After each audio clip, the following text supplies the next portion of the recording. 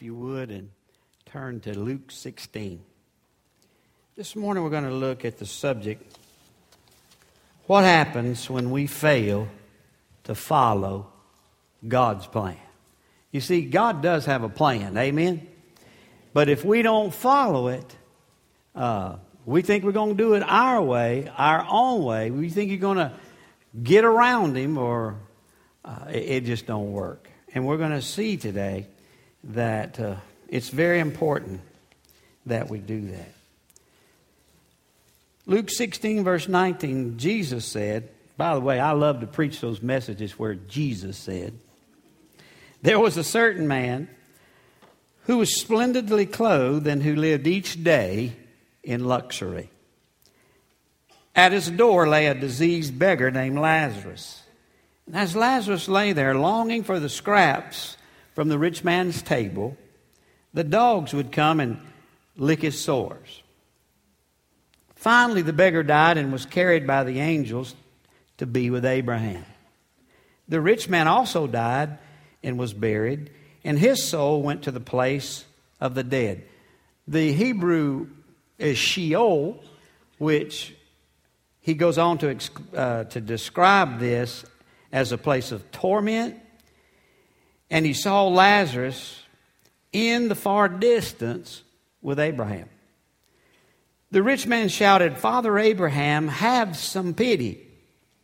Send Lazarus over here to dip the tip of his finger in water and cool my tongue, because I'm in anguish in these flames." But Abraham said to him, "Son, remember that during your lifetime you had everything you wanted, and Lazarus had nothing. So now he's here being comforted, and you're in torment. You're in agony. You're in anguish.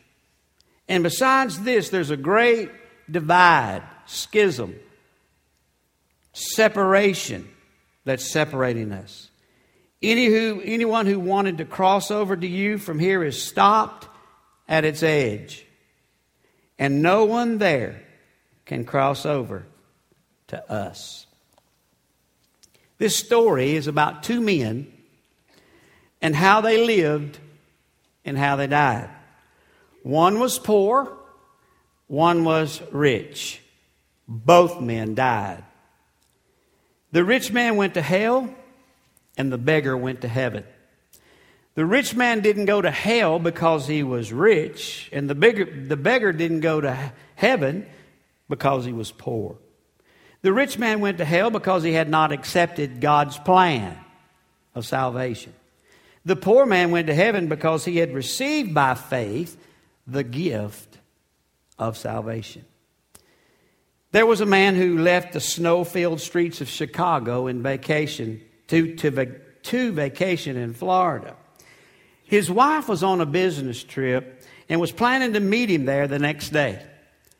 When he reached his hotel, he thought he'd send his wife a quick email and realized that he'd lost a little piece of paper that he had his wife's email address on. And so he tried to, out of memory, reproduce it.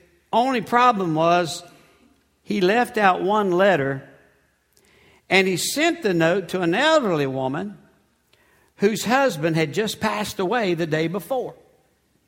When the grieving widow checked her email, she took one look at the monitor, read the message, let out a tremendous scream, and fell to the floor dead faint.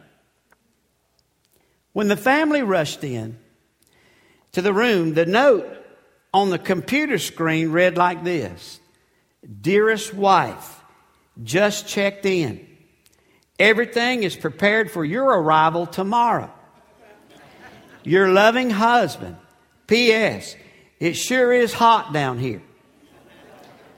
Luke 16, 19 through 31 is definitely about a hot topic. When we fail to listen to God's plan, you can rest assured that your life in eternity will be an uncomfortable one for the rest of your life. People today are living as if there is no plan 1 second after death. But there is. There is a very descriptive one. There are people who say in the liberal world that this is nothing other than a parable, and that a parable is just an illustration. Well, I want you to know, if that were true, this is an illustration of what's going to happen to you 1 second after you die if you don't know Jesus. If you know Jesus, you'll be just like Lazarus. You will be where Jesus is. And that's a cool thing. I want us to understand that there is a serious thing involved when you and I don't follow God's plan. It was John Lennon during my high school days in the 70s, the former Beatle, and that's a long time, wrote a song included these words. Imagine there's no heaven. It is easy if you try. Now, no hell below us, and above us only sky. You know, that's exactly what people are trying to say today. In religious worlds, they're just making this stuff up. Hey, there is no hell. Unfortunately, it's just not the truth. One lady was so upset about this, and she had heard like everybody else. You create hell on earth yourself. Hell is of your doing. Well, this wife was so upset, and she went to her mother, and she said, Mama said, what's wrong with you, honey? She said, Mother, I can't marry John. He has a religious belief that there is no hell. Her mother said, oh, go ahead and marry him. He'll find out on his own. You see, the fact of it is, there is a hell, and it's not just created when you get married or by anything else that happens on this earth. I want us to look at two simple points. One is, we need to hear hell's solid conviction. Jesus said in verse 19, there was a certain rich man who was splendidly clothed and who lived each day in luxury. Verse 20 says, at the rich man's door lay a diseased beggar named Lazarus. Verse 21, Lazarus lay there longing for the scraps from the rich man's table. And the dogs came and licked his sores. Verse 22, finally the beggar died and was carried by the angels to be with Abraham. The rich man also died and was buried. His soul went to hell, where he lifted up his eyes in torment. Verse 23, there in torment, the rich man saw Lazarus in Abraham's bosom. And so the story goes. There are two men that I want us to look at. One is the rich man. The rich man was, according to verse 19, clothed in purple and in fine linen. Now, what does that suggest? It suggests that he was a man of power, he was a man of prominence, and he was a man of prestige. You see, it doesn't take long to understand that a man like that, dressed like a king, and he dined like a king. Verse 19 tells us that he fared sumptuously every day. What's that mean? It refers to he lived it up. He was living it up, and he was so wealthy that he could have anything he wanted. And fared sumptuously really refers to his diet. He had a banquet meal every meal. Prime rib for breakfast, lobster for lunch, a T-bone steak for dinner. He literally lived in luxury and wallowed in wealth. He had everything that money could buy. If he were alive today, he would have been featured among the lives of the rich and famous, and who knows, he might even have run for president of the United States. Jesus said in Matthew 19, verse 23 and 24, it is very hard for a rich person to get into the kingdom of heaven. Verse 24, it's easier for a camel to go through the eye of the needle than for a rich person to enter into the kingdom of God. You see, wealth sometimes blinds even believers. You know, I've seen people that didn't have anything and they were just so happy and content. And all of a sudden they receive an inheritance and they become miserable. They start living off the chart. It's because wealth can, it doesn't have to, but it can blind even a believer. Ecclesiastes chapter 5 verse 10 says, those who love money will never have enough. How absurd to think that wealth brings true happiness. Verse 11, Ecclesiastes 5, the more you have, the more people show up to help you spend it. Well, that sounds familiar, doesn't it? Verse 12 says, the rich are always worrying, they're always worrying, and they seldom get a good night's sleep. And here lately, if you're living from the standpoint of the stock market, I understand that. Ecclesiastes 6:9 says, enjoy what you have rather than desiring what you don't have. And just dreaming about nice things is like chasing the wind. Now, I grant you, there are times that I sit and I say, boy, I sure would like to have about a 26-foot V-hull deep with about 2 twin 200s on it where I could go out in the ocean and fish. But it's only a dream. When I wake up, that's all it was a dream. I just have to go with somebody that has one. And I'm just as happy as long as I'm catching fish. Well, you see, what we see here as we see this unfold, I want you to hear this because Ecclesiastes 7:14 says, enjoy prosperity while you can. Listen to this, you prosperity gospel people. But when hard times strike, realize that both of them come from God. I run into these religious nuts that say if you don't have a Lexus or a Mercedes, if you don't have a fine home, or if you have a life exemplified here like this poor dude, he didn't even have the ability nor the strength to fight off the dogs licking the sores. He lived outside. He desired the scraps of the rich man's table. But the Bible says when he died, he went to heaven. Now, understand that while I don't want to be like that, that doesn't mean one day it won't happen to me. You may think you got all this stuff figured out on this side of heaven, and that'll never happen to me. I'll never sleep under a piece of plastic in the woods. I would never say never. I just wouldn't say that. Well, that's the rich man. Now let's look at the rag man, verse 20, the beggar. Lazarus was so poor he couldn't even afford to pay attention. He was a cripple. He had nothing to eat. It seemed like sores and ulcers were eating his outside flesh. He had no money for food, for medicine, for doctors. He was as poor as the other man was rich. But that wasn't the greatest difference between these two men. The major difference between these two men was not that one was rich and that one was poor. Don't get the idea that one man went to hell because he was rich and the other man went to heaven because he was poor. God does not put a premium on poverty, nor does he put a penalty on plenty. God does not condone poverty, nor does he condemn plenty. Some of the greatest and godliest men in the Bible were rich. Job was the Ben Cartwright of his day.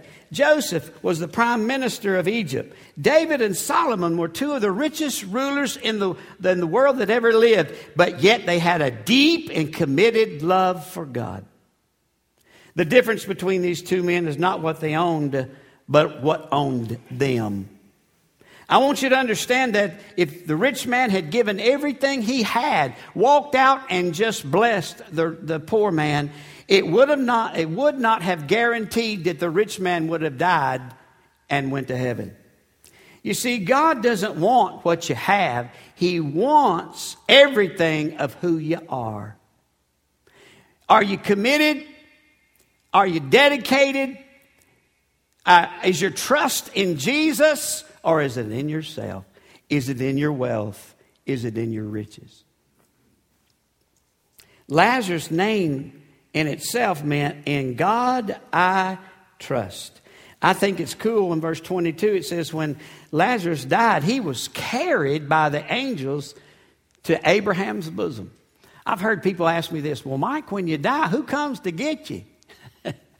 Angels. Ain't that cool? Now, it doesn't mean anything to you until you get ready to cross over what's going to happen to you. But I'm telling you, some of you have been in here close to death, and it's on your mind when you're fixing to cross over. Oh, my goodness, not only am I saved, but who's going to come and get me? Well, the Bible says that in Hebrews chapter 1, verse 14, that angels are ministering spirits sent forth to minister for those who will inherit salvation. Who going to come and get me when I die? Angels. And they're going to take you slap to Jesus. You won't get lost. You'll be just fine. I think it's also interesting to note that when even though the beggar died and was carried away, the rich man died and he was buried. And immediately he wakes up on the other side in torment. There were some sailors talking aboard a ship, and one of them asked the chaplain if he believed in hell.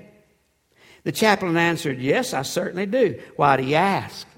Well, they said, for this reason, if there's a hell and you don't believe in it, we don't want you for a chaplain. And if you believe there's not a hell, we don't need a chaplain. On Monday night, for the last 2 Monday nights, I have had the privilege of teaching a wee ball, coaching a wee ball, and I am out of my element. I can't be competitive with the 3 and 4 years old. I'll tell you why in a minute. But I probably got off script, so Tommy and Nicole don't get too bad at me. But I was telling them about the importance of Jesus and that Jesus loves them. And the Bible says that the children came unto Jesus. And the disciples were, do you remember that story? They was trying to push the little children away. And Jesus said, hey, suffer the little children to come unto me. I love those kids. I want them. And by the way, if you don't come to me like a little child, you won't come to heaven at all. And I got caught up in this, and I said, and I tell you what, if Jesus said this, but I don't know that I should have said it that night, but I said, you know what? The Bible says that you're so important. If anybody causes you to stumble, they ought to take a rope and put it around your neck and throw you in the bottom of the ocean. Well, I thought I did right. I can see them little 3 and 4 year old, oh God, don't put a rope around my neck and tie it to a rock and throw me in the ocean. Joe said, Daddy, you got to remember, you're used to teaching adults. You scared them little 3 and 4 year olds to death. Well, I didn't mean to. But one thing that I am committed to is that if I can share with them, by the way, the second lesson that I had with them was about how to get saved. And I stopped right there. I didn't talk about hell. I didn't do anything. I just told them about Jesus, and I told them about John 3:16, and I told them about all that stuff, and they were going, whew. You know. And I don't want them to be afraid of me, because you know what? When I look into their eyes, I realize that I have a grand opportunity to lay some foundation and truth in their lives, that when they get a little bit older, 6 and 7 years old, guess what they're going to do? Many of them will probably accept Jesus as their Savior. So, I get a little off board sometimes, and I get a little strained out there, but my heart's right. Mike, do you believe in people getting saved? Absolutely, I believe in people getting saved. And I want you to know that when we look into the scripture here, we got to know it, because the rich man teaches us that hell is real. It's a place of torment. It's a place of agony. It's a place where you and I ought to understand biblically it's a real place. Matthew 25 says hell is a place of punishment. In Mark 9, it's a place of unquenchable fire. In Luke 16, it's a place of unquenched thirst. Hell is a place of misery and pain. Luke 16, Revelation chapter 14. It's a place of terrible frustration and anger. Matthew 13, chapter 24. Hell is a place of eternal separation from God. 2 Thessalonians 1, 8 and 9. In hell, the rich man man was consciously seeing all that was going around him. He saw the scalding tears. He saw that it was a real place. Verse 27, Luke 16 says, he heard the screams of millions of parched throats. Now, I promise you I won't teach this Monday night with the kids. But, and he also talked about the consciousness and feeling, where hell is not just a state of mind. It's a place of reality. It's not fiction, but it's actually factual. You see, he realized that he had a memory in hell. He remembered his brothers and they were lost. In verse 24, he had the consciousness of a taste. He just desired one tip of a water, which is not a lot of water, but in hell there is not such a thing. And he wanted the poor man, Lazarus, just to come and to cool, he said, my tongue in this torment.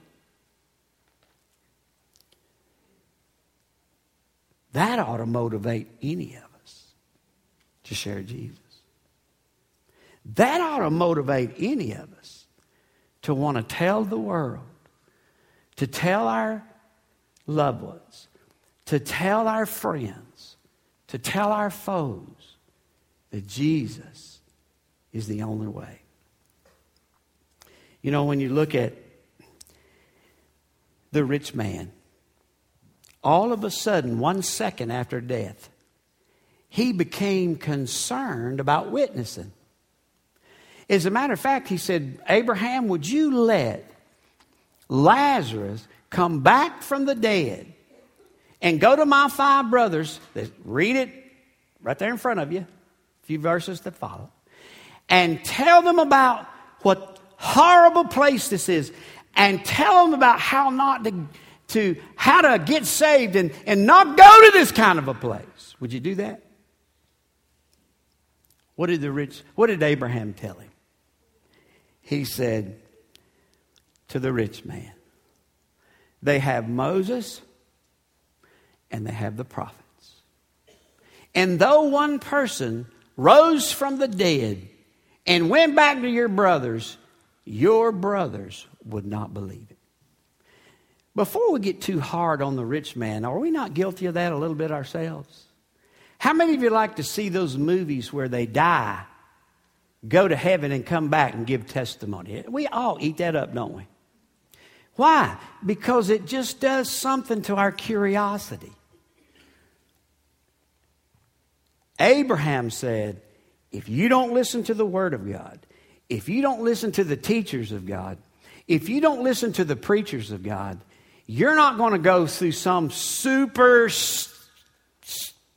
whatever magnificent event, and all of a sudden you're going to believe. No, that's not the way it works. In the early service, I preached this message, and I gave the invitation, and one lady got saved because she prayed the prayer. Not the prayer. Prayer don't save you. Not words. It's your opening your heart and your life and accepting Jesus into your heart, realizing you're a sinner and in need of a Savior, and you trust in Him to follow Him the rest of your life. Let me tell you something. When you invite Christ in your life, you are as born again as you're going to get. And you can forget all that junk about being baptized with the Holy Ghost. If you're not baptized with the Holy Ghost, you're going to bust hell wide open. And I know a lot of charismatic, that ain't what they mean. They mean evidence in tongues and all this other stuff. I use my tongue, and I use it in English, and I use it for Jesus. I prayed so many years to God give me the gift of tongues, and I finally realized He did give me a gift, and that was preaching the gospel and preaching the Word of God. And I got to preach it in English because y'all don't understand Spanish. By the way, Spanish is a form of tongues because the word is not unknown in the King James Version. It is a known tongue. That was a mistranslation. And if anybody in here that's been to school, you'll know exactly what I'm talking about. And that is a known tongue. It is a known language of what they're talking about. You see. And I'm telling you, when it comes to hell, if you end up in hell, you are going to get concerned for your family, but it's too late. You are going to start praying, but it's way too late. Well, when do I get saved? Today. You say, well, how can I get saved? If you realize, don't you walk down here because I'm preaching on hell and scared you. you to death. I almost said it. Look, you just realize you're lost. Realize the Holy Spirit, if He's calling you, He made you aware that Jesus died on the cross for you to get saved, then accept Him. If you don't and you die, you will hear this sermon for eternity. Boy, I'd hate to hear I had to hear this one for eternity. Listen, friends, we need to reach them, reach the 5 brothers while there's time. We need to open our mouths and share Jesus with the lost and the dying generation. Let us do what we're called to do in the gospel and go tell the world about Jesus who loves them, who died for them, who will save them if they will trust in Jesus. On October the 29th, 1999, the CBS morning show went to a headline called Went to Hell. A headline in the Detroit News, November the 3rd, 1999, that read this way: Businessman sees hell as a tourist site. A headline in Chicago Tribune on October the 29th, the year 2000, read like this: Saints and sinners can all go to hell. On January the 7th, 2001, a headline in the Detroit News read, Almost cold enough to freeze hell. The article read, the deep freeze that hit the nation in recent weeks and buried several states in an unending wave of snow had one more odd effect. Hell almost froze over. What each of these media sources were referring to was a small town between Detroit and Lansing, Michigan, called Hale. The small town of just a few hundred residents, it has capitalized off of its name. The Chamber of Commerce has a billboard visible to travelers traveling westbound on M-36 suggesting they go to hell. The town gets called, boy, if somebody just took that alone and take me, that'd get me in trouble, wouldn't it? Anyway, the town gets called throughout the year from television and newspapers, weather reporters, to find out if their town is truly hotter or colder than hell. Husbands send their alimony checks through the post office so that they are postmarked in hell. Many citizens in southeast Michigan converge on this little town every April to mail their tax returns, so they bear the Hale postmark. Each year, the town hosts the Run Through Hale Marathon and Blessed in Hale, an annual blessing ceremony for motorcycle riders and their bikes.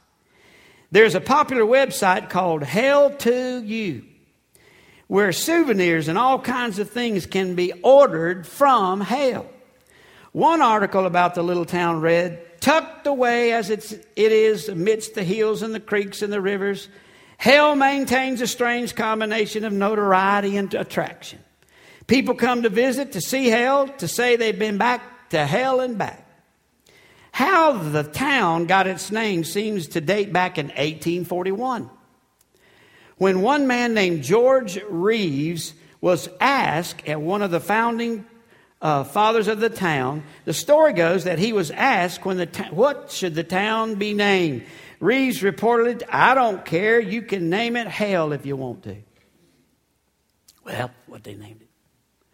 Some of you are here today and your attitude about your life and the plan that God has made to you, you just don't care. Yesterday, I shot birds. I'll relieve you because some of you animal lovers are mad at me because I killed a dove. I didn't kill one. I shot a whole box and blew my shoulder off, and I couldn't hit the side of a barn yesterday. Now, others did, but not me. Would I have killed the ones I shot at? Absolutely, because I love to eat dove. I was sitting there on a tree, talking to the dad of the man who owns the little farm we was at, big farm. And this guy comes walking up, a couple of teeth showing out of his mouth. And they begin to talk to him, and then all of a sudden he said, well, I'm wore out. I'm going to go home and heat up the grease, and I'm going to fix me some catfish, and then I'm going to get drunk. I'm talking about drunk till I don't even know till it's Monday. Well, now he's standing by me about like this cross, and I was just fixed to say, and the daddy of the farm said, I tell you what, go eat that catfish because that's good stuff. I know we're down the river where you got it. But rather than getting drunk, why don't you just let me pick you up for church in the morning? Well, I guess I ought to. That's all he said. That man has no more a plan of 1 second after death than hell itself. And it's sad. And I personally believe there are going to be people in your family and other families and friends, if you don't share Jesus with them, God expects you to share Jesus with them. It's not your job to save them. You can't do that. But you're supposed to share. And that God wants you to do that. I personally believe that there may be an individual walked in here today, and you realize, gosh, there's a great motivation for me to get saved. I'll never forget the first time I heard a sermon preached on hell. It scared me to death. Well, my intent is not to scare you. My intent is to warn you. Remember what the rich man said? Abraham, please send somebody and warn my 5 brothers. That's a reality. Now, with your head bowed and your eyes closed,